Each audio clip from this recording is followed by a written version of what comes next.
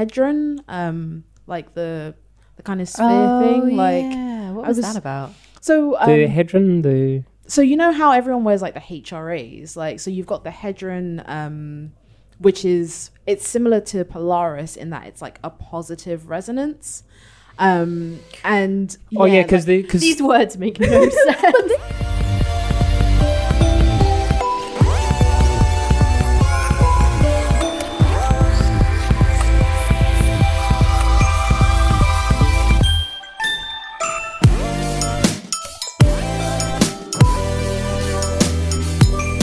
Welcome to Glasshouse Games and our show Reflections. I'm Sam Greer, this is Jerica. Hello. And Shay. Hello. And we're here today to review Control, a game by the creators of Alan Wake, Quantum Break, and Max Payne, the third that doesn't rhyme. And we've all played the game, so we're going to be offering our individual feelings.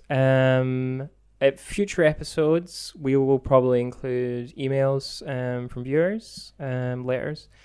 We will be spoiling the whole game. We've all played through it, so we'll be spoiling everything. And at the end, we'll offer our individual verdicts and then ultimately the official Glasshouse verdict. So Control is a third-person shooter about. I'm going to read a little synopsis I wrote here about Jesse Faden looking for a long-lost brother who enters the oldest house, a reality warping building in New York maintained by the Federal Bureau of Control, and must acquire supernatural abilities to fight an alien entity that's taken over the oldest house called the Hiss. So I guess we'll probably start there because I think it's probably the strongest aspect of the game is the setting. So just like, what did we think of the oldest house in that world, Jerica? One of the things I love most about it, I think, is that it's so kind of bureaucratic. There's just so much. It's like an office. Right? There's just loads of like people, like cubicles and monitors and whiteboards and like intra-staff communication stuff on the walls and stuff. And I love that the kind of juxtaposition between the supernatural elements of the game and this incredibly mundane setting. Like just going through an office building, like when you're playing it, you know, there's a lot of combat, spoilers, but the kind of supernatural powers that you have means that you often end up doing things like telekinetically throwing computer monitors at the Hiss. Which we've all wanted to throw around computer monitors. What about yourself, Shay? How did you feel about No, it? I think that's a really good point, actually, and something I didn't really like consider. But then now that I think about it, it does make sense as to why I liked the setting so much. I just like that it was also contained and like very linear. I like that as we were talking about, like, you know, open world games and games that aren't that. I do like a sort of linear setting, and it felt very contained. And I was like, I kind of get the mundane setting of an office life. I have worked in an office, and I was like, like office life is linear. It is. It was so video gamey though, wasn't it? Like I remember the first time I realized that you can't get through certain doors until you have like the slightly higher level card. Even though there's glass panels right next to the door that you could theoretically just smash through. Yeah. Particularly in a game that makes such a big deal out of destruction. Like I must say, like, see, using because the one of the great things to do with the telekinesis is that if you hit the button, Jessie just automatically pulls something, and if there's not an obvious object in what you're lined up with, she'll just rip something out of the concrete or whatever the next. And I liked that you felt like you would just grab it, and it didn't become an awkward, clumsy thing the way that I feel like the gravity gun in Half-Life 2 can end up like. And it makes sense for that context, but here where it's like you're supposed to have this supernatural ability, it felt really cool that you just tap the button and she'll tear something, and if it isn't an object, it's literally just the floor should just start tearing up in chunks. And when you started like swirling, because you get those enemies, the anomalous spikes or something they're called, and they are just like piles of rubble that's swirling around, and it looks spectacular. Like I was just amazed with the lighting and everything. Like I hated. Yeah, they were a right much. pain. They were so annoying. But they were interesting though. Like as with the Hiss and stuff, I like that there was like they're not a main enemy in the game either. They're just because the Hiss is the main one, which is this. I love the way you say Hiss. Hiss. They're like the Hiss are like I guess the way the game is like they're like gaseous, like they're so they possess people and stuff and objects and stuff is how they seem to work. But in terms of any time you're like they're referenced, and there's all the game has all these like sort of cutaway shots throughout, and every time they do the hiss, they cut away to this like petrol or gas. It's almost like chemical. It doesn't. They feel like they tap into the idea of them being quite alien really nicely. It almost looks like a petri dish that someone's like. They keep doing that, and so. But what I liked is they were the main enemy, but there was these hints of other entities that inhabited or came into the oldest house. There wasn't. The oldest house constantly has this thing of like a bigger picture, and the further into the game you go, because you start off in all the office spaces and stuff, which feel like this brilliant concept of like humanity trying to impose its own like structures and architecture and mundanity and familiar onto things that are not meant to be like that. And like a lot of the time it feels like the oldest house is fighting back in a lot of way and like refuses to be contorted. And I also like the idea of the kind of dark heart that is behind every mundane office or like company out there. Like they've always got like a deep dark secret, and in this case it just happens to be a magical one. Well, it's interesting because so you start to see like sort of more outlandish spaces later on, because the industrial, like the power reactor of the game, I guess isn't that crazy outlandish if you've ever been inside a nuclear power plant, but it's still in the context of I've been inside a nuclear power plant. Okay, yeah. But which as a kid terrified me, incidentally. But it's still, compared with the rest of the office space, it's this massive industrial space. It's so, and I think what the game does really well is like it stretches these spaces until like almost they stop making sense. Like an office space, because there's the post depot as well, because they use the pneumatic postal thing, and you go to that place and it's like these trees and stuff, like these like trunks that are made up of all the tubes and stuff, like the because it's like air, isn't it? Yeah. And like so it's like mundane things, but they're just blown up to extreme proportions where it's like they stop, because there's the lobby as well with that big tree in it, you've been in a lobby where they've had a plant in it, but this is like that, but 10 times the scale. And there's this constant pushing of like the mundane up to 11 in places where it's like, oh yeah. And then they start to do really weird places, because you get the quarry. I can't remember what they call it. The Black Rock Quarry? Yeah. Which is, I mean, it's like the title sequence of the Twilight Zone. You get to wander around in, and I've never watched the Twilight Zone. Oh, well, and it's just in the sequence they have these objects flying through space, and that's it reminded me of that, like, because you're in this quarry, but above is just like outer space, and that was really cool, because I didn't expect that. I was kind of walking around, I was like, oh, okay, like this is a place that makes sense, and then I looked up, I was like, oh, I'm in space, and and I think for me, like sort of mixing those two things of like, oh, like this is a place that makes sense, and then here's some spacey shit. I think there's a pretty apt summary of like how I approached the game and how I felt in the world. Because later in the game they hint at weirder places you don't really get to go, because they talk about the projector slide, which kicks everything off, like going back to Jesse's childhood. And we'll probably talk about the story a bit later, but they talk about other worlds and stuff very explicitly that are connected through the oldest house. But even towards the ending, you go down to the foundations of the oldest house, and you go to the ashtray maze and stuff.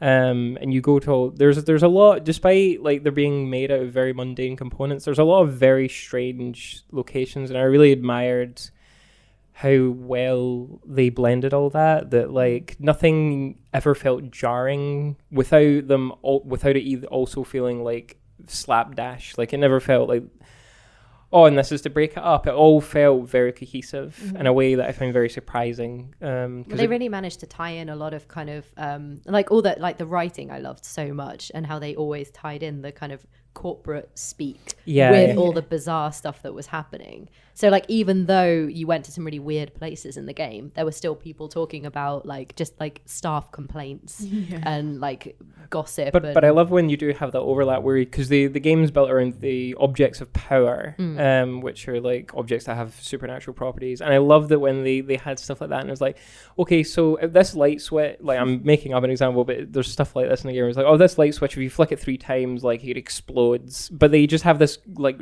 dull memo, and they're like somewhere about it. It's like, just remember not to flip the lights 3 times, or there will be an explosion. And they're It's just like the fridge that like has to Oh, the always have fridge. someone. That was such a great concept. I really, really liked that. Although the thing I didn't like about the fridge was that I found the fight that you... Okay, so the fridge, object of power or altered object that could have been an object of power? I think so. Yeah. There's objects of power, and then they become altered objects when something sets them on a dangerous course. Yeah. Yeah, something like that. And the fridge is because what does it do? Because somebody has to watch it, or it disappears. Yeah. But now it's been altered, and basically it's pulling people into the Yes, fridge. Yeah. And because this is again tying back to the other entities. There's something that's not to do with the Hiss called the Former, I think it is, and it's this big slug that exists in another space and time or something. That's what's inside the fridge. Yeah. Yeah. But that's what you fight, but that boss fight is. I think a lot of the optional boss fights are very unpleasant. Yeah. And we'll maybe talk about the reasons why it was so tricky. But the thing that I didn't like in particular about that section was that if you did die and you reloaded, you had to go through the bit where you watch the guy who is watching the fridge die over and over again. I felt very bad because I thought I was okay with that to a degree because I was like, but I'm going to rescue him, right? But you finish it and he's gone. And I was like, no, that guy didn't. No, I told him to wait there. This is cruel. Like, and you're making me watch him die all the time. That's terrible. So I guess tying into the setting and stuff though, like visually, like I like stylistically, there's because they have a lot of like using like geometry and like all these like hard edges and color and stuff, and like was there anything in particular, any like visual stuff that you really loved? The ray tracing, Sam. I was Oh, a here we particular fan. So as you know, NVIDIA sent me a ray tracing capable graphics card. Thank you, NVIDIA. And I have built a supercomputer also with the help of, not a supercomputer, it's a very good computer, it's not a supercomputer, with the help of Intel as well. And it plays Control beautifully, like a dream. And the ray tracing is gorgeous on that game. I have an NVIDIA card, but it doesn't do ray tracing. I never thought I would be the kind of person who would care so much about reflections in my video games, but it turns out I really, really do, to the extent that I would have people round, not for the sole purpose of showing them. No, the cat at the back now, you were like, please Control viewing party. come around and see. But you know, when people were at my house, I would turn on the computer to show them Control and the reflections, because it was just mind-blowing. Like, so the whole, you know, this building, very corporate, very shiny, everything reflects everything, to the extent that initially when I was playing it, and Maggie was watching me play some of it as well, we would get spooked by our own reflection. So like, I would walk past a window into like a cubicle and I would see my reflection and think that it was an enemy for quite a while. It's funny you mention that though, because there's a great sequence, an optional sequence where you actually have to interact with a mirror universe, where you have to fight a mirror version of yourself. Which is because you get pulled into this world. And everything's reversed, so you can listen to audio logs, and in the world they play in reverse, but so you have to come back into your world and play them again to hear them in the right way around. And the reverse is true. If you try and listen to your audio logs in that world, they're like all the wrong way around. I completely missed that one. No, there's the thing about it is, again, harkening back, and this is going to be a recurring thing though, like the fridge optional quest, is that it's quite difficult to fight because you end up having to fight a mirror version of yourself, so it has all the same power as you do, and it is a really tough fight. And the conceptually was very cool, but actually playing through it was like, it became a chore very quickly. But it was a really inventive sequence, and you go into this world and you come into it's like exactly the same world, it's just flipped, everything's just flipped around, including the audio and everything, and it's they have a lot of fun with that. Awesome. Amazing. What about you, Shay? Was there any sequences that like stuck in your brain or visually? Well, in terms of visuals, I do not have a ray tracing capable PC. I was playing on my vanilla PS4 yet. So we are but peasants. Yeah, honestly, there was so much like visual noise, but that's just because my PS4 is very old. Like I think it was just like a really interesting game. Like sometimes I just like levitate to the top of something and just stand there, and like I think the use of color, because like there isn't a lot of color. The oldest house is quite gray. It's quite monochromatic. Yeah.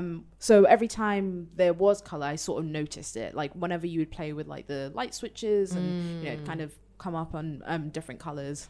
It's like that was pretty cool. That was like visually striking because it did, because it's so gray. Every time there was like some color. Yeah, like, they have this like nice controlled environment that they can drop things in. Again, that's where control is very video gamey. Yeah. So like with the fact that you have to get the better cards to get through the more advanced doors. Also, it does that video game trope of go towards the thing that is highlighted. Yeah. Go towards the red light. Yeah. I kind of like that though. I will say they made it. They do that. They take that concept to a very stylish extreme. I just think it's interesting because everyone's talking about how Control is such a different game. And it is familiar in a lot of ways. In a lot of ways, I wouldn't necessarily say it like pushes the envelope with a lot of its mechanics. It's pretty. Well, this comes into my next question, because what I wanted to talk about is all that kind of stuff. Is it a case of style over substance? Like, is the case of the things that make people latch on and say that this is so different, so special, and so out there, really just stylistic stuff, and the actual game underneath is perhaps very run-of-the-mill or more familiar than people have let on? I'm gonna say yes, just because, and I don't know if it's because like I have two brain cells that weren't really understanding the game properly, but I found like, so usually like with games, I usually get quite attached to like the characters and the story, but I found myself like not really caring that much. So when a lot of people's reviews were coming in and they were like absolutely flawless, I was kind of like, what am I missing? I actually found myself like enjoying the world more so because of how I could traverse it, and like I found the gameplay like really fun, even though it was like kind of tricky in places. And I think, maybe it comes down to it like looking really good and like it being fun to play. But in terms of like, I didn't find the characters very appealing or very interesting. I found the story to be quite convoluted. And I think sometimes people think a convoluted story means that it's compelling. And for me in this case, I didn't think that was the case.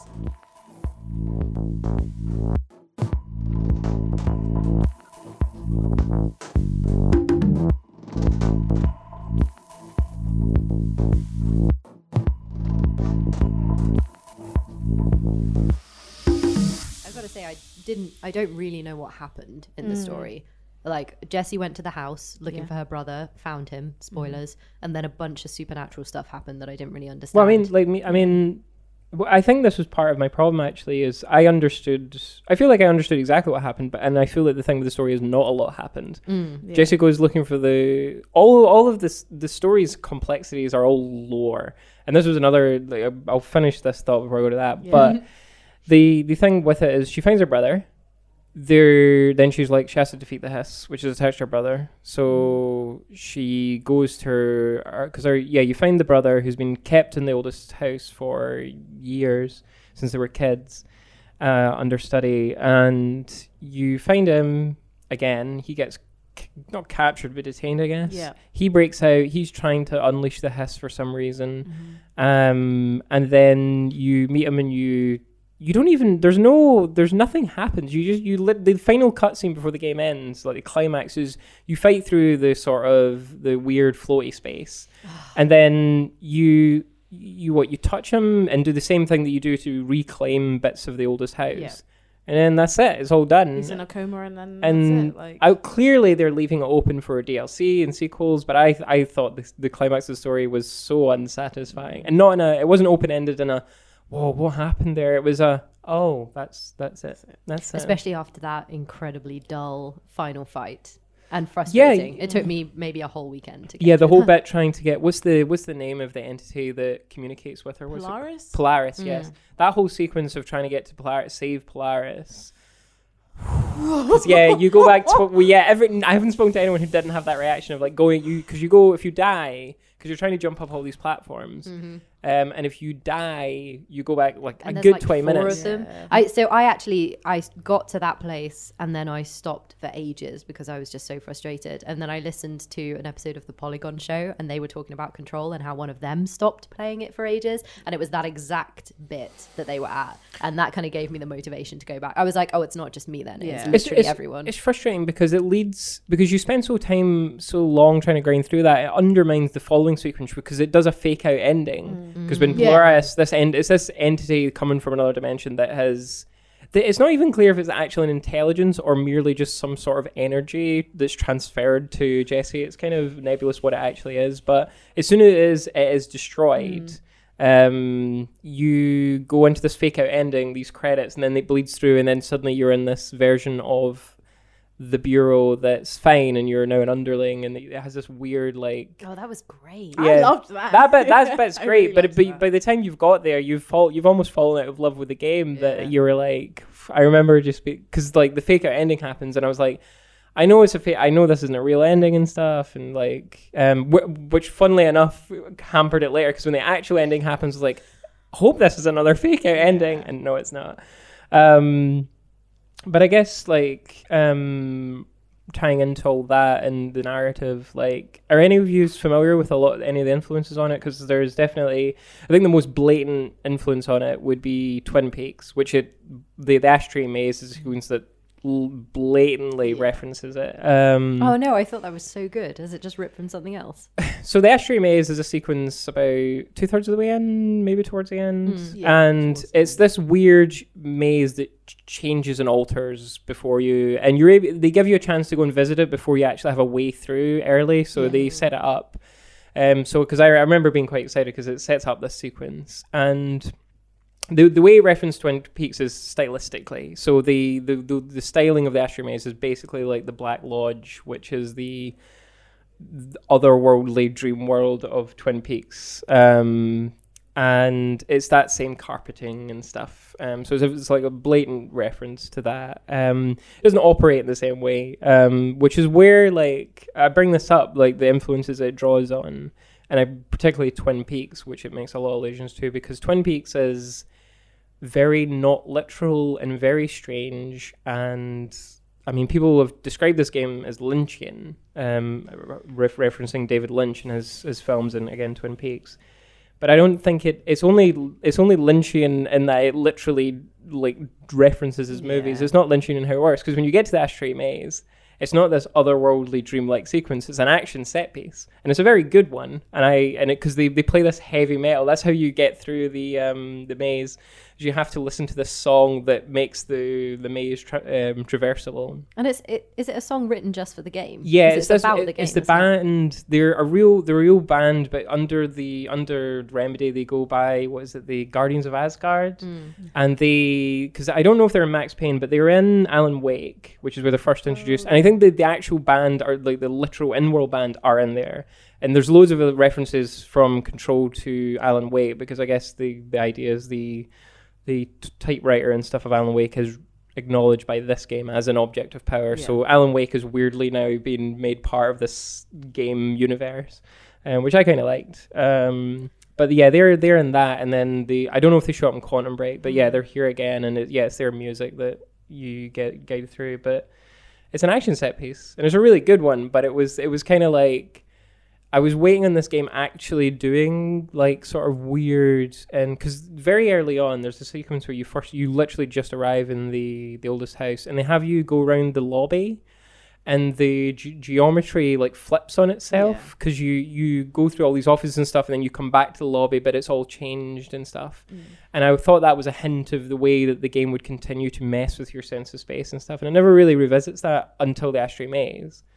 But it just uses it for an action set piece. Like, it's very on the rails. It tends to do it when you reclaim the places that are kind of overtaken by the hiss. Then the walls will kind of fold back, and it will become a little. And you reveal these, these like sort of other passages and stuff for you to go and do other stuff. But I think the Ashtray Maze just highlighted for me, like, everyone keeps talking about it being such a strange game, but every time there was an opportunity to be that, it was actually just a third-person shooter, and it was a really good one, but it was just a third-person shooter in a way, and it's fun, as much fun as I had with like a sequence like that and a lot of the set pieces in the game. I almost felt like, I was kind of disappointed in a way as well. I think I sort of like said this before, is that when people are like, oh, this is so weird or like so Lynchian. First of all, I'm like, what do you actually mean by that? And that's something we've like spoken about before. Like, you just mean it to be a bit different, a bit weird. But I'm like, is it though? Like, it's still quite a standard like third person shooter.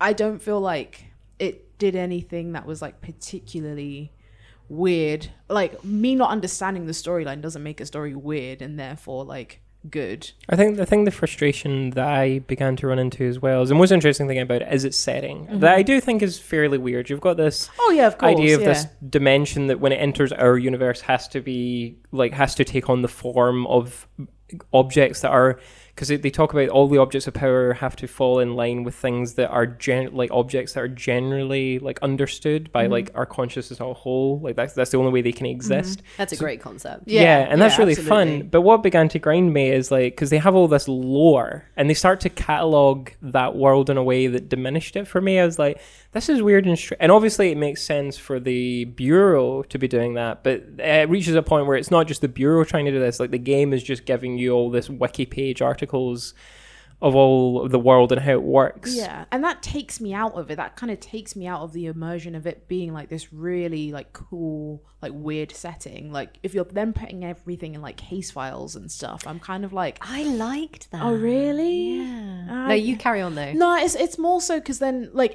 I literally have to stop what I'm doing, then go and read this, and I'm like, I don't. At that point, I would say one small piece of presentation that did make me engage with a lot of the extra material was that they're spoken a lot of the time. Was you'll phone up the directors and stuff. Because the Bureau, the FBC has a board of directors, but it's very strongly implied they're not human, which is interesting. But you phone them up when you need information and stuff, and they'll tell you, and it's like a bit of exposition, but it's spoken, and there's a little virtual element and stuff. You can also phone back in time, I guess, to the previous director whose job you take, your first day on the job. And so that made me like, I watched a bunch of it just because I wasn't just me reading, and I would literally put it on and I'd listen to it while I was on my phone and stuff, which is, I don't think is like necessarily a good thing, but it did make me engage with it more. So I can. Those videos of the previous director though, where he's just like shrouded in mist. Oh, and smoke. It's very X-Files. It was like, I think because my favorite element of the game that I feel like wasn't spoiled by the cataloging, I'm feeling that the truth is that it will be explained in a sequel or DLC. So I feel that this will be spoiled, and they merely withheld this with that in mind, not because it was appropriate, but. The favorite thing for me was Ati, the janitor, and everything, like the implied connection, I guess, about because in the Foundations you find what seems to be this illustration of the Norse world tree of the 9 worlds that's like makes up Norse mythology. So there's an so they tie it into that, and Ati's somehow involved in this. But the thing I like thematically is there's an implication, because when you start at when Jessie arrives, she gets made the director within the first hour of the game. The old director has been made to kill themselves by the hiss, and then you take on the role, and then you set about cleaning up the oldest house. But what I liked about the implication is that because Ati is the janitor. And he's the one that actually knows everything. And there was a nice thematic thing about, like, felt like a little commentary on, like, human bureaucracy and stuff. Is actually the people that are most in the know are actually at the bottom. And those are the people that really know, because he knows his way around the building, and he seems to know what's actually going on and stuff. Yeah, the people who get overlooked, right? Yeah. And that gives him a certain power, because you keep bumping into people who have no idea who he is and stuff. And his speech, because it's Finnish, I think.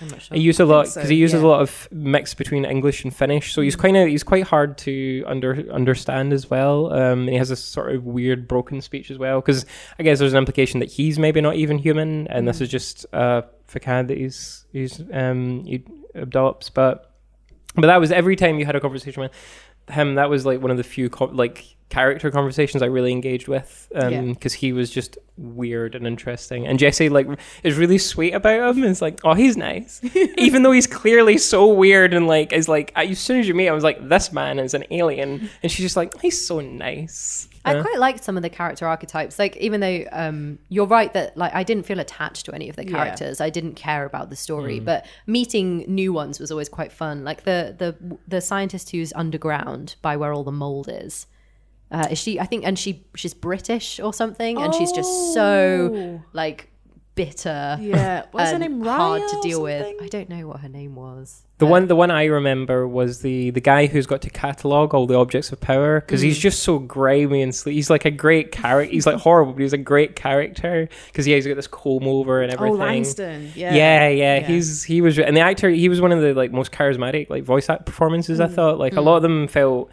like they're just because they are just reading off loads of exposition. He felt like he was actually kind of having fun a bit. I liked interacting with him, even though he wasn't really that important to the story, I guess. Yeah. Emily was the best though. She was, yeah. Yeah, she's just there being her gay ass self. The sexual tension between her and Jesse, I was like, this is unbearable. Like Jesse shows up in those docks and everything. I'm like, pff. And then at the end when you get the business director outfit, she's got the hair back, and I was like, pff. It's like this game. But I guess like talking about the story because yeah, I don't feel like none of us find it particularly engaging. Like because so much of the story was like in files and collectibles and stuff already, I was like pretty turned off. And then like I spent so long like not knowing what was going on, and then when the penny finally dropped, I was like, oh, okay. Right. And then, I didn't feel like it was satisfying even when I sort of knew what was going on. It felt like it was more of an introduction to a world and a concept than anything else. Like I was quite interested in the world building and the idea of the objects of power and the house and even the stuff that had happened to Jessie in her past, like with the projector and stuff. It felt like almost like a pilot for a television show where you're like, great, okay, I can't wait to find out what people do in this world. Yeah. But without any of the actual interesting story stuff. Yeah. The bit you bring up about Jessie's childhood in the slide, because that felt like the thing that thematically was going to be the heart of the thing, was like, I guess like basically an undercurrent of like childhood neglect and stuff, and how you can easily read into like, organizations take advantage of that because the FBZ's been detaining our brother and they've been surveilling her is the thing they reveal.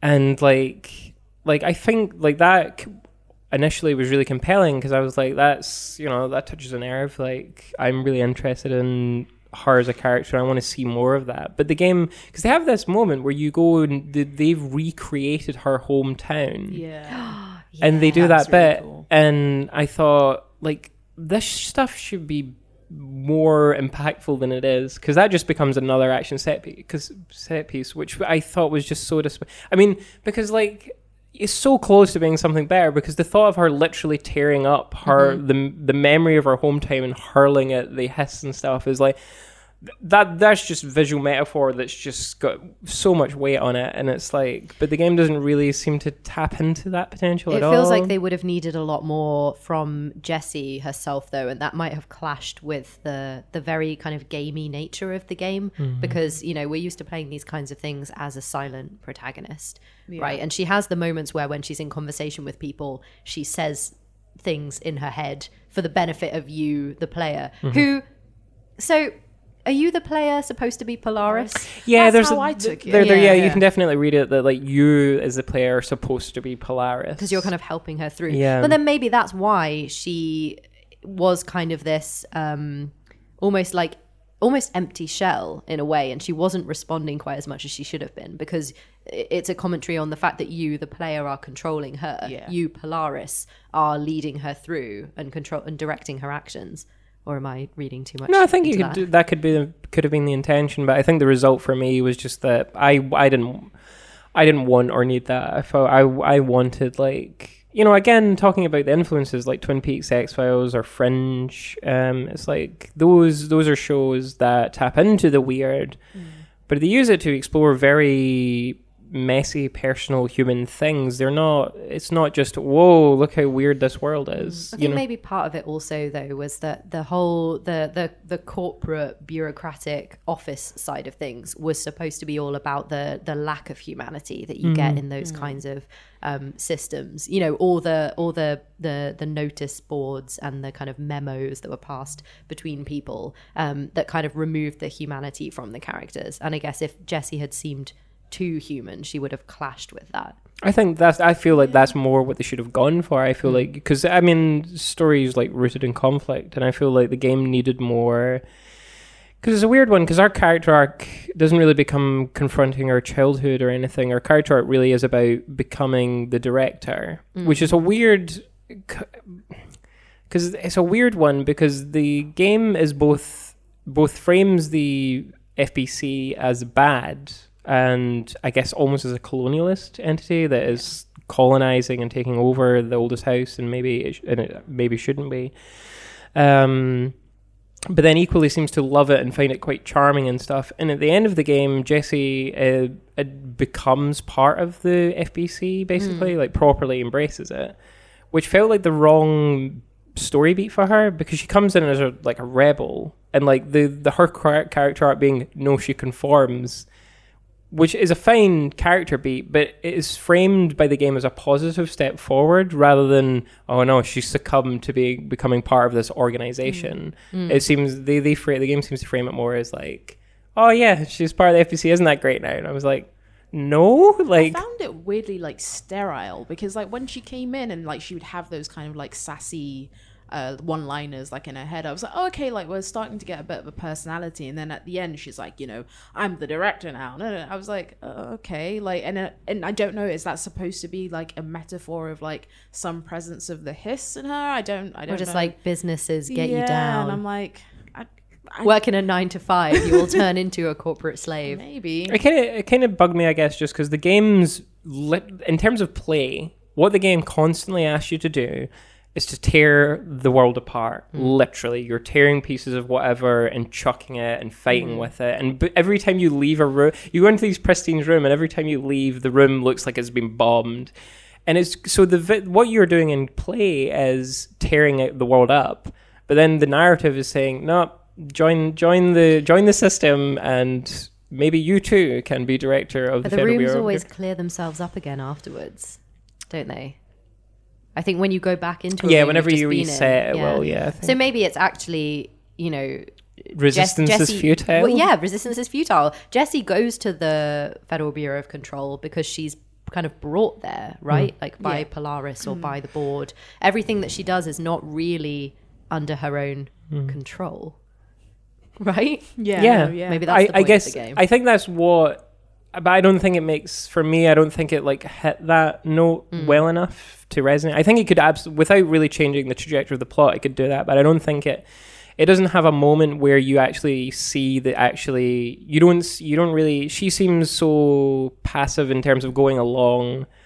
Because initially she's compelled to go along with the Bureau on the promise that she'll find out what is happening with her brother. And then she continues to go along because then she can save her brother. And at the end, it's still about her brother, really. There isn't a moment where she has an out. She could resist and chooses not to. There isn't a moment where you actually get an explicit, no, she's now part of this. And I think without changing much of the trajectory, just including a couple of scenes towards the end that actually made that explicit would have been more effective to hit that. Because as it is, I feel like it just didn't make me feel much of anything. Like by the end, I was like, at the start, I was hoping it was going to be a thing about tearing this whole system down. There was going to be a big emotional, punchy moment. Because that's what I thought was going to happen with the fake out ending. I was like, oh, are we going to get to like take on the board? Like, are we going to finally find out who this big shadowy entity is? And then, no. I mean, presumably this could all still happen in sequels and DLC. Maybe they're just setting up for that. But as a first installment, it's a strong pitch. Is definitely, I feel like, for sure. But I was like, as a self-contained thing, I was left kind of disappointed. Like the end fight wasn't really exciting. I also find that there were like loads of bits that just didn't like make sense. Well, to me anyway, make sense. Like Hedron, like the the kind of sphere thing. Like, yeah. What I was was- that about? so The Hedron, so you know how everyone wears like the HRAs, like, so you've got the Hedron, which is, it's similar to Polaris in that it's like a positive resonance, and because like, These words make no sense. but that's what I mean. It doesn't make any sense, and I'm like, like, is it me genuinely being dumb? I can or see is that's it why just I like beating you over as the head with- impenetrable as it sort of is. I like the weird terminology and like you really have to go, what the hell is this? Yeah, But because by the end the doctor, I can't remember his name, Doctor Darling, yeah. because everyone keeps talking about Darling, and I was like, God, they're really familiar in this place. But yeah, he's still missing at the end of the story. Because it's assumed that he was just like, I'm out, and he's so like in a different dimension. the guy somewhere. from all the videos. Yeah. yeah. Oh yeah. Yeah. They were great. Yeah, I like really and the those. kids show puppet yeah. thing was great. Creepy as anything. There's one bit of tidbit that I found. So the game does have a couple of bits of like world building that are left out with the notes and stuff that I really liked. So this took some digging, and I had to like consult Reddit to get to the bottom of this. Oof. But the power reactor, because they never state what's powering the thing, and if you actually put all the dots together, you can actually go up and look at the monitors that have cameras in the inside of the reactor, and basically what the implication is that because you go up in the monitors, it's like thermal imaging, and you can basically see the silhouette of a person. Yeah. And the implication is that when directors die, really weird shit happens to them. So the director preceded you, I can't remember his name. Trench. He I'm very good with You're names. good with names. apparently. Also, you finished playing it like this morning. Oh yeah, so it's very fresh. fresh. But Director Trench, he basically seems to have now sort of stepped outside time, because you can still phone him up for advice, basically. Whereas the one before Trench seems to have gone nuclear, and they're using their body in a casket to fuel power the Oh my god. so that's a weird thing. Oh It's my not God, stated by the okay. story, and that's sort of out there. So as much as there's a lot of lore that I found tiresome, because it just gets categorized and logged and stuff. There was stuff like that. It was like, you've actually got players who've just got to go and figure this out. Like, there's nothing stated.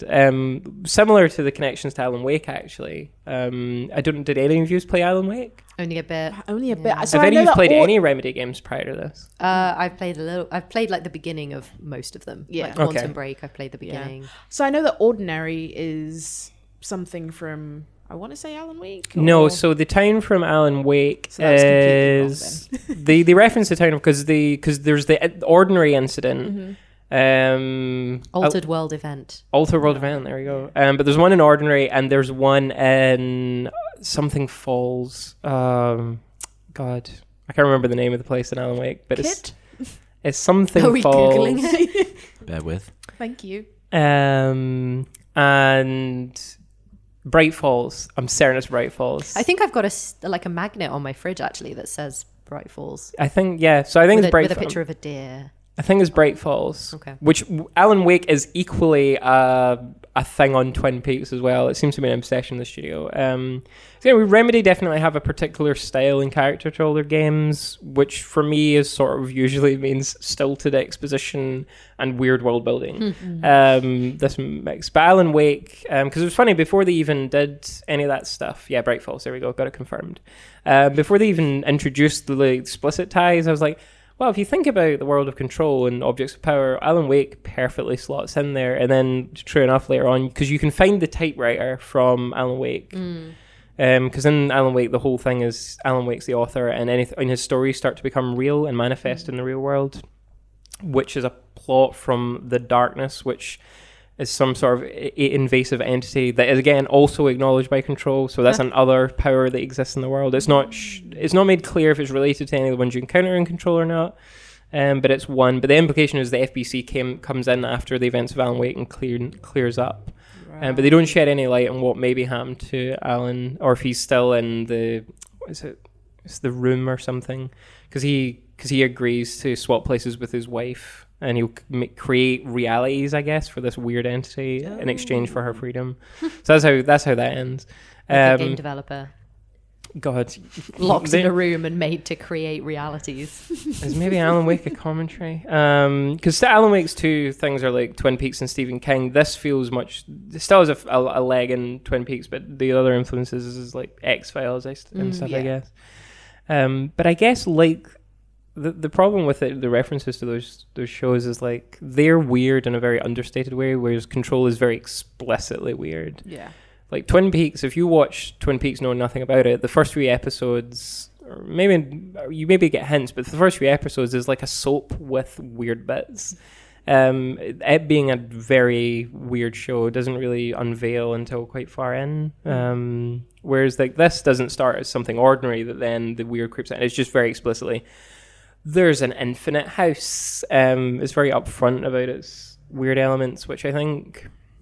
It's exciting because it is a fascinating world, but I feel like it doesn't work, I think, in the way that maybe they want it to. Yeah. I don't know if like, because it wears the heart in its sleeve, which I kind of admire. Like it's very upfront about what influenced it. But I wonder, like, did they want something that was more cerebral and psychological? Because Alan Wake had similar problems where as a horror and stuff, it was very on the nose. Yeah. And I don't think it worked as well as maybe they're intending it to. I'm not sure. I feel like the writing was quite kind of self-aware. Yeah, there definitely is a lot of like, I don't want to say at its expense, but jokes that definitely acknowledge its gaminess and certain Even things like the things that, you know, when you had to collect all the stuff that came out of the enemies. And you had to collect it and then use it to make mods or upgrades or whatever. And they all had ridiculous names. Yeah. I think I wrote some of them down. Let me see. Yeah, the crafting materials are called things like Ritual Impulse, Hidden Trend, Entropic Echo. Yeah. Like that just reeks of like a writer who was like, look, I know what I'm doing here. This is ridiculous. So I'm just going to go all out with it. Yeah, I think there's definitely like a lot of self-awareness and stuff like that for sure.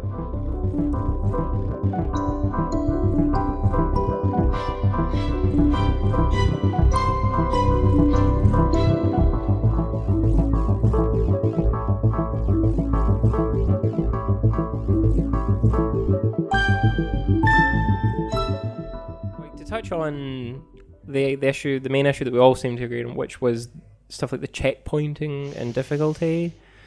I like the checkpointing. I like being told where to go and when to go. But No, but do you wish there had been more?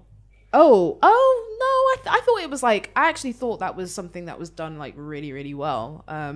It was enough for me. It was like, I know it might have been too much or too little for people, but How many times did it take you to do that? The fight sequence with Polaris, where you have to go up the different levels. oh, not that long. What? To be fair, I was like pretty strung out. Like I stayed up all night trying to finish it. I had a bit of. I was stuck caffeine, at like so- half an hour. Yeah, it took me multiple hours to get through that bit. Oh. I really had and a lot of the optional quests I found like they were where the difficulty really spiked. The mirror that- world that I mentioned Absolutely, was yeah.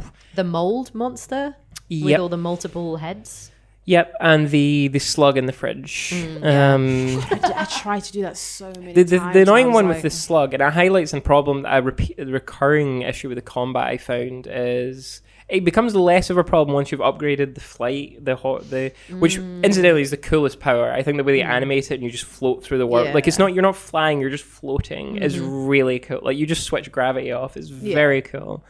But until you get that, and even once you've got that, you really need to upgrade it before you can sort of counter this. But there's an issue where they have like loads of aerial enemies, and you'll be shooting at them, but you can still fall through the floor or fall off the edges of things, and there's sequences, and it's so infuriating. That's exactly what happened. I was like, am I? And then I'd be like, okay, I know that I need to like pay attention to both, and then I'd go into the fight again, and then again I'd be paying attention to the aerial enemies because that's what's being thrown at me, and then I'd fall and die. And I kept dodging off the edges. Of I was like, oh no, I'm that fine. happened a lot. That's the thing about when you're asking about the visual style of the game, like it was all great except for those fights, which all took place in really, really boring like environments where it was just like black cubes. Yeah, it was like floating.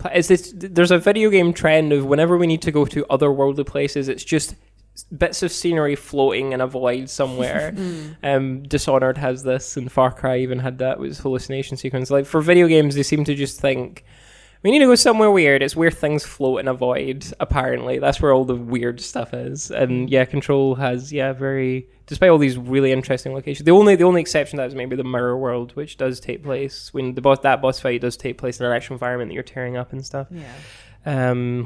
But yeah, its most exciting environments are generally for the weirdly, like I feel like the best set pieces in the game are generally when you're fighting regular enemies. I feel like the boss fights weren't I think they're conceptually interesting, but the actual execution they're just so difficult and repetitive and very video gamey. Like there's the one with the mirror fight is like a 3-stage boss fight, and I guess the slug in the fridge is the same, and it just, I don't know, like suddenly I'm just playing a video game. Yeah, a lot of like hitting weak spots and dodging long enough for the weak spot to appear and then hitting it again. The checkpointing though was kind of annoying because it was inconsistent. Like, so sometimes, because it has this almost Dark Souls like thing, because when you die you lose some of your currency. Oh, do you? Yeah. Which doesn't help. But unlike Dark Souls, there's no way to reclaim it. So that's kind of really, you just die and you lose some of it. And I was like, oh, that's not great. Like Dark Souls always had that thing where if you can get to where you die quick enough, you can reclaim it. Control, as far as I could tell, doesn't have any system like that. So you just lose things. If you're stuck at a bit, it's not going to get any easier. And but they also have a thing where some things get reset when you die and some things don't. And that inconsistency began to really irritate me towards the end. So like I say, you lose currency, and I think ammo and stuff you continue to lose, but the enemies replenish, and you still have to go through the same obstacles. And that really bugged me. It was like one or the other. Either everything resets and it's just a traditional video game reload, or I can keep chipping away at something. Yeah. But this middle ground was really unhelpful. Actually, that's a good point, because like the fight with Salvador, because you had to go back to like a Salvador is the head of security. Yeah. He was the one. He had like all of the bits, and he could like throw stuff at you, and it would like one shot you basically. Oh yeah. Yeah. So whenever you died there, like you'd have to like cross the bridge again, and like sometimes like 2 enemies would spawn, and then sometimes none would spawn, and then sometimes 3 would spawn, and I'm like, which is it? Yeah, Lane. Like they have random elements that I think are fun for replay, because they have the thing where you can like what would it's the bureau alerts. Oh yeah. That was so video gamey. Yeah, but they're like a thing there, but like so they're there and they're out in the world, and I did none of them, because as soon as I realized, I was like, oh, they're in a timer. Yeah. I don't need to do them. Oh, fuck that. But but like, I think they applied some of that replay mentality, because when you finish the game, it doesn't really end as such. You can keep going and wrapping stuff up. In fact, there's I'm fairly sure there's side quests that don't come about until you finish the main story. So they clearly have the idea that players can sit in this world for a bit after the story's wrapped up. So I think there's a mentality there with how they design certain things that it's not an open world. I guess it's more like a Metroid or like Castlevania style thing that you keep unlocking spaces and you can keep backtracking and stuff. Well, and also just the powers that you unlock. Like once you unlock the ability to fly, you're able to get much further than you could before. But I guess the downside is it means that they treat that world as this like non-linear space, but they're asking you to go through it in very linear ways. And the checkpointing is maybe a victim of that, where we need to keep this world going on and ticking on, but we need to put you back through this thing again. But I did love how they had a narrative reason for the checkpoints. Like it was a very video gamey game, but everything that was gamey about it had a reason in the narrative. Like she was reclaiming the, she talks about the fact that she can teleport around the building, and then other people, you can overhear them talking about how the new director can teleport around the building. Yeah, it's not just a thing that she can do because she's a video game protagonist. Yeah, I like that aspect of it. And I'm always up for games doing things diegetically and being like, okay, this happens in world, and we'll acknowledge that. But I guess just wish that had come into play with the difficulty balancing, because I definitely think, particularly towards the end, it got to sequences that were, and the final set piece where you go through another floating bland room, but this one's red.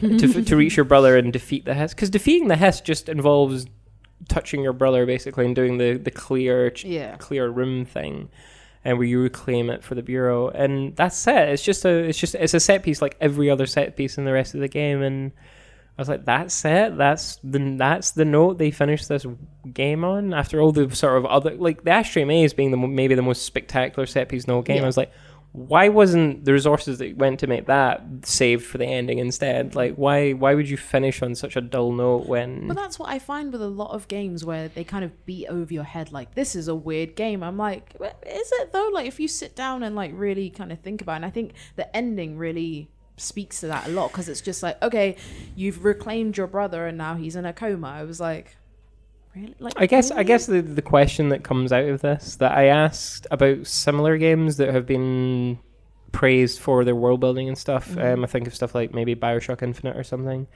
Would they be better in another genre? Would, like, in the way that I imagine BioShock Infinite would have been a better game if it wasn't a shooter, and maybe they sorted out the dodgy politics at the back of it. But I wonder, like, would Control be better if it was an adventure game or something? I don't know. I liked the shooting in this a lot I more did than like I the liked shooting. it in Bioshock. I did. As a shooter, Control was the first time I've enjoyed a shooter in a while. Like, I think, The way that the gun kind of shifted every time. Yeah, that's and really cool. And yeah, the it's just like a different piece upgrades. of geometry and it just morphs and stuff. Yeah, it was really cool. And, it was, the superpowers. well, that was what made it, like, because I think somebody basically said this is like basically a reboot of PsyOps under another name. I don't know if you played the PsyOps, the Mindgate conspiracy back in the day. It was weirdly very alike, because you had telekinetic powers in that. That game also had a co-op mode where you each controlled one half of the character. One of you controlled the upper half, so like the aiming and stuff, and one of you controlled the movement and stuff. It was bad, but it was weird. But the game had that like interesting combat. The Control is basically a really slick version of. And I speak to like the controls where like I said, you just hit the button and she'll pull something. It's not awkward. You don't have to think about it. And the floating around was really easy to use. Like, I thought the way it controlled and stuff was really slick. And as a shooter, I did really enjoy it. But I couldn't help but, like, this world and stuff is like, would I prefer to engage with this world in another way? Is that not just the limitations of AAA though? Like, you have to make something mass market, and people like shooters, so it's weird, but within the limits of what you can do in the AAA space. Yeah, I mean, we can't all be Shadow Colossus and stuff, so I guess. But I think people are more willing to play this stuff than we maybe give them credit for, maybe developers give them credit for. So I don't feel like it couldn't be. But I certainly understand the reasoning for why it was a shooter, and certainly within Remedy's wheelhouse, because all their games are shooters. This is maybe the best one they've made in a lot of ways. And if all the shooters are cool because they're all built around a gimmick. Like Max Payne had bullet time, Alan Wake had the light and dark, Quantum Break had the time powers, and this has all the telekinesis. So they're never just a shooter. They're always like, how can we mix this up? And they're always fun to play. Do you have a genre that you wish Control was instead of a third-person shooter? I mean, I guess I wish just like they gave who's behind Gone Home? Is that Fulbright? Fulbright, yeah. Yeah, Fulbright. I wish I wish they had the resources to make something like that. An exploring narrative. Like, you could still have the supernatural powers to navigate, but I wish it was just like going around a spooky house, like the oldest house as an environment, because that was the most interesting thing about it. So if you could give me a more direct way to engage with it as a space, rather than, because the combat, while really fun on its own, felt like an interruption to the thing that I wasn't really invested in the game, which was its world. But then how long would the game have been if it didn't have the combat sequences slowing you down? Probably a lot more agreeable in length, because all AAA games these days are far too long. But would it have been as effective, is what I'm trying to say, if it had been, you're just racing through this house, reading everything as you go. It takes you maybe a couple of hours to get through it. I guess if it was to stay as a shooter, which it totally can, you can make anything work. I think what I wanted more from it was to play into the story, and if it's going to be this action game, I wanted either the friction of the game is constantly taking that control away from you, and you do reach the narrative endpoint as Jesse has become part of the system, or the other way in which I'm tearing it to pieces and actually destroy the Bureau at the end of this game. And I think I needed one of those extremes to really pay off the idea of this being a shooter, because otherwise it was just a flat line. And so if it's not going to deliver that emotional heft, I think I would prefer it was just a thing that I was exploring and poking my nose in rather than an action game, because in an action game I don't think it reaches the fulfillment of payoff that I think it requires, or I expected of it. I don't know if any of you had any suggestions. Like, were you happy with it as a shooter? Like, I was actually, which is quite rare for me. Usually I'm like, oh, this could have been literally anything else, but I found the combat to be like really satisfying, and actually because I had so many hang-ups with the story, that's the combat is kind of what kept me going, which I never thought I would say that about a shooter. That is wild. Yeah. I really liked all of the lore stuff. And like reading the notes and stuff. I loved the writing and just the kind of like the memos that said things like, reminder, this week any documents that are pink are to be shredded immediately, like with just no explanation. I just thought that was really cool. But yeah, no, I really liked the combat, although I think maybe part of that was that it was the first game that I played on my brand new shiny computer. So playing a shooter, PC gaming, that's what you want, isn't it? Something where you have to aim and press a lot of buttons at once. Did so I guess sort of a final question on that was, are we up for a sequel, and are any of us going to play the DLC actually? Because they have even before they released, they announced a schedule of DLC. I don't think any of it's released yet, but I'll probably play the DLC and I'll probably return to the world. But a sequel, do we need it? I don't think so. I like games that can like wrap things up, and for all my problems with like the story, I what else is there to tell, like, that you couldn't put in a DLC is the question. I'm like, do we need a fully fledged sequel? Yeah. Probably what I would not. love, I think, is if there was a sequel but it was episodic. So they've introduced this world now through this big game, and now they can tell like little stories maybe that are set within that world. What kind of stories would you like to see? I don't know, just I mean there's so much there in the concepts of the altered world events and the objects of power and all that kind of stuff. And the writing, I really liked the writing and the kind of humor in it and stuff. So just any small tale about like whether it's just someone who works in the bureau, just getting to know a bit more about them or more about Jesse's past. Or... I mean, you can work retroactively because they've retroactively made Alan Wake part of this world. So you can argue that Alan Wake was just a story about one object of power. So as much as Control is in the place where they've got hundreds of objects of power, Alan Wake was a story about just one. And obviously Jesse's incident with the projector slide was just one object. So you could easily say they could do another game and just crib from this universe and go, right, we've come up with a weird object, we're going to place a whole story around. I don't know if I'm going to play the DLC. I don't know. I think if you're going to play it, I'll wait and see what you say on it. I think that's where I'm at. That's so interesting because you raved about Control. For the first 8 hours or so, like I think it took me about like 15 hours to finish it. I think for the, like 8 hours, I was like, yeah.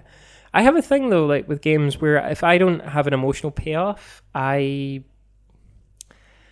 get very disappointed. Like, I don't know, like if you watch a movie and like any story and the ending is rubbish, I feel like, I don't know, like my emotions just continue to spill out. I didn't have a cap where I can go, right, done. I had the payoff that I was expecting. When there's no payoff, it becomes this, I don't know, it feels like a wasted investment, which is harsh. Like I don't feel it's a wasted investment. I definitely got a lot out of the game, but but it's frustrating when I can go, I can see what this could have been. And games so rarely end well though, right? Like for multiple reasons, one of which is that traditionally developers put all of their focus on the beginning of a game because most people don't finish games. Only a certain percentage of players get to the end of a game, so they want the beginning to be really, really good. To Control's credit, the beginning isn't the most spectacular bit of the game. Most of the spectacular bits are maybe about the midway point. So I feel like to its credit, it does a lot of cool stuff later on. It doesn't like